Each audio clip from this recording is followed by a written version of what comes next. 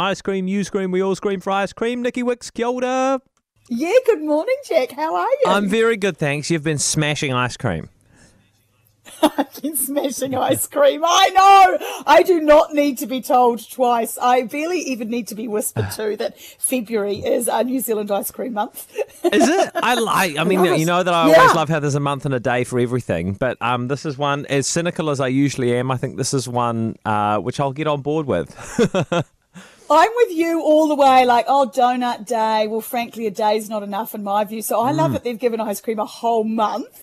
And February, I often think it's a month where we feel as though, summer's over because we're kind of getting back to our work and school, etc. Oh, no, this is the month. This is the month. It's often the hottest month in February. So lots of opportunity to eat ice cream. Yeah. And it really does cool you down from the inside out. That is my excuse for eating it.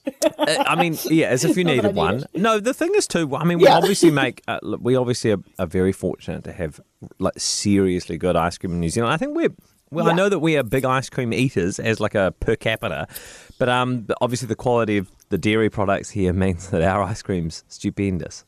It's stupendous. And you're right, we are, for a tiny little country, we are right up there as one of the top per capita eaters of ice cream. We eat 28 litres on average per year. Oh my God. And every one of us.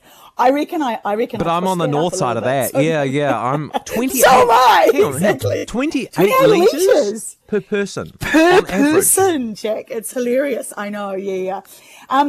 And we do have great dairy. Obviously, that's why we eat so much, because it's amazing. I want to just point something out to our listeners, though, as well, is that we're talking ice cream here. We're not talking frozen desserts. No, good.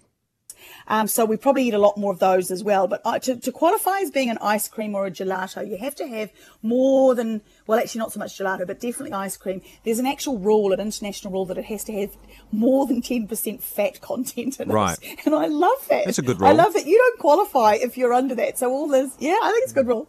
In fact, most ice cream has about most good ice cream has at least 15% fat and upwards of theirs. So you're onto a good thing, don't you? Yeah, absolutely. So what are the good New Zealand ice creams? What are the sort of award-winning ones at the moment?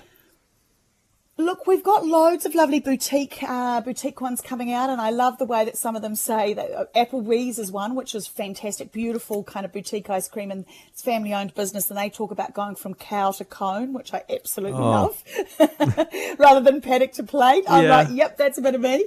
I love Duck Island. They're Waikato. They're Hamilton-based, and they do some beautiful ice creams.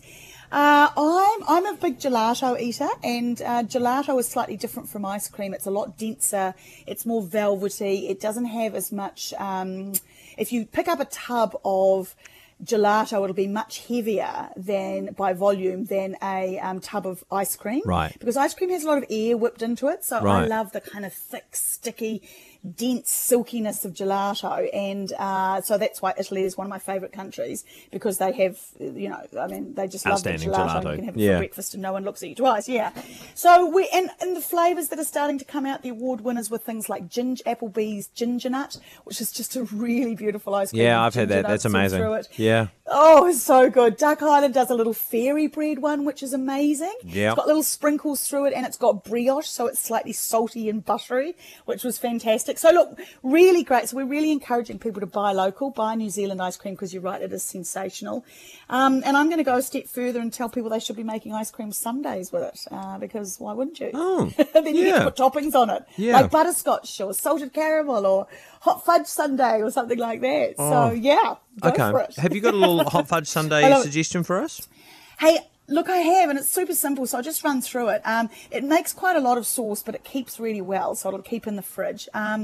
We've got a cup of sugar, as though the ice cream didn't have enough in it, and half a cup of brown sugar, as though the ice cream didn't have enough in it. About 25 grams of butter. You can up that a little bit if you need to. And a third of a cup of cream. So cream and butter, same thing. It's just that fat content. Bring that to a kind of simmer in a pot until the sugar dissolves. And then I add 75 grams of dark chocolate. It's got to be at least 60% cocoa in it. Chop that up and put that in. Leave it for a little minute. I put a little bit of a teaspoon of vanilla, maybe a pinch of salt. Just bring that up to the boil until it starts to crinkle at the edges. It kind of goes sort of crepey on the edges as it starts to boil up, as that sugar starts to syrup up, about 5 to 7 minutes. And you'll just get this beautiful smell of hot chocolate fudge in your house. Take it off the heat, set it aside, and then obviously I love to make a sundae in a glass, and just layer up the ice cream. Always soften ice cream for at least about 20 to 30 minutes out of the freezer, so it's really lovely and scoopable. I mix through a little bit of hazelnuts in there for a pop. Maybe some popcorn is kind of nice on a bit of ice cream. Bit of texture, then bit of texture and that kind of slightly savoury flavour. Yeah. And then drizzle over some of that warm fudge sauce. And next year I bet we'll be up to 30 litres per person. That sounds so good.